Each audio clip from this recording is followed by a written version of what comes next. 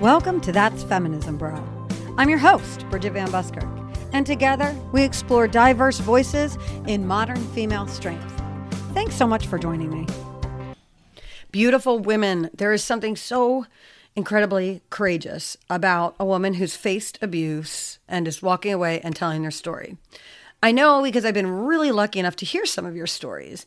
It is A, so hard to see something that you don't want to see. B, it's harder still to acknowledge it's happening to you. And C, harder still to actually make the change. So I honor you and I applaud your bravery. But where does that all start? Because it doesn't start with that first blow. It starts well before that. It starts with a remark, maybe even just a look that you let slide or that you gloss over. It starts because we really don't know how amazing we are, and we let others define that for us. Frankly, we actually live in a culture that wants to bring women down, and they're doing an amazing job of defining our worth. We right now live in a culture that claims to celebrate women by abusing them sexually and validating only their relevance as it pertains to the service of the men around them. Cite any Kardashian, almost all Insta influencers with their bikini pics, almost all of Hollywood that takes to the stage, gyrating in near nothing when the opposite sex gets to roll up, still sells albums, and they're wearing hoodies and sweatpants. Sex sells, and men are asking us to sell ourselves, and they are rarely ever paying full price, if they're paying at all. We live in a culture that touts itself as a great fighter for women's rights when it tells us that our obese daughters are perfect and beautiful the way they are, even though their health is deteriorating. Their lifestyle is neither good nor is it sustainable, but we don't have the courage to tell them because we don't love them. We tell women we love them, and then we encourage them to give over of themselves. And when it results in something like a pregnancy, we encourage them to kill off that piece of their very selves because it's inconvenient and we don't want to waste our time with it. And now we're talking about empowering women from one side of our mouth while we're verbally abusing them with the other. Our culture has destroyed women so much that we had a president just say that he wanted a Supreme Court judge and would choose one based not at all on merit, but on their sex and their color. The mockery, of course, is that he chose one and she doesn't even know how to define the word women. And honestly, I know it's a huge running joke, but I feel for her. I feel that she's a product of a culture and that she is drunk in so much of this abuse that she doesn't even see her value, nor those of all of us other women. And I feel for you and for your tribe of women. Just so we're clear, I do not see you as a birthing person. You are so much more. I do not see you as a chest feeder. You are invaluable. I do not see you as a bleeder. I see you as a fucking woman. You know who you are, you know that you are a woman, and you know those who are not. And it starts right here. It starts with you allowing this kind of degrading talk about yourself and your sisterhood. It starts with your playing along when they take your rightful spot on the field, in the courts, in the pools, in the restrooms, in the locker rooms. When they take up space that belongs to you because they don't care about you. They don't appreciate you, and they sure as shit don't respect you. So it is time to silence them, for us to stand up to this abuse and take back our right to live freely, fully, and completely as the women we were created to be. So let's shut it down. Let's no longer play along. For the sake of your value, for the sake of your sisters, for the sake of your daughters, don't wait for the next big blow. Let's stop it right now because you're worth it. And I love you. I do love you. And my heart aches because you are an incredible, unique individual. And there is absolutely nobody like you. And there never will be. And your gift, it's you. And you stand alone. Anyway, that rant was not my intention for this episode today. So let's disregard the last 4 minutes and 17 seconds and get started right here. I sub at the middle school, and there were some girls the other day that were talking about how hard a project was. So middle school girls is who I was hanging with. And they were saying, this is hard and I don't want to do it. They hated it because it was hard. And they were so righteous and validated in their hatred of this project that they had to do. Like they felt indignant that they were assigned this thing because it was challenging. And it kind of got me thinking. in a relationship, whether it's one of equality, like we with our friends or with our spouse or our significant other or our coworker, or whether it's one of inequality, like you with your parent or you with your child, it's easy to, commit a wrong, get caught committing the wrong, and then feel remorse. The question is, do you feel the remorse because you did wrong or because you got caught? But there's often a repercussion. So in the case of parenting, we'd call it a punishment. But even in relationships, there's a repercussion to the wrong that you've done. And you have to sit in this purgatory waiting to be released. And it's not always in your control how or when that'll happen. We hate that space. But here's the good news. Since I need a little pick-me-up after I got so angry in that opening segment, here's the uplifting part. We're okay to hate that space. We don't have to love every chapter of our story. As a matter of fact, it would be bizarre to do so. So circling back to these middle school girls, yes, I get it. You hate it. It doesn't make you righteous for quitting it. It makes you more righteous for doing the thing that you hate, because we're not going to love all of our segments of our life. There's discomfort in growing. Grapes must be crushed to make wine. Diamonds form under pressure. Olives are pressed to release oil, and seeds grow in the darkness.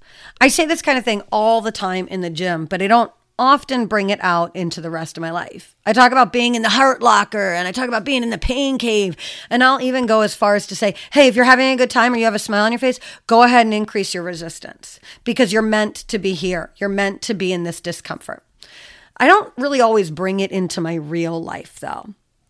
You kind of have to be the gopher before you can be the director. You have to be the ball boy before you can be the starter.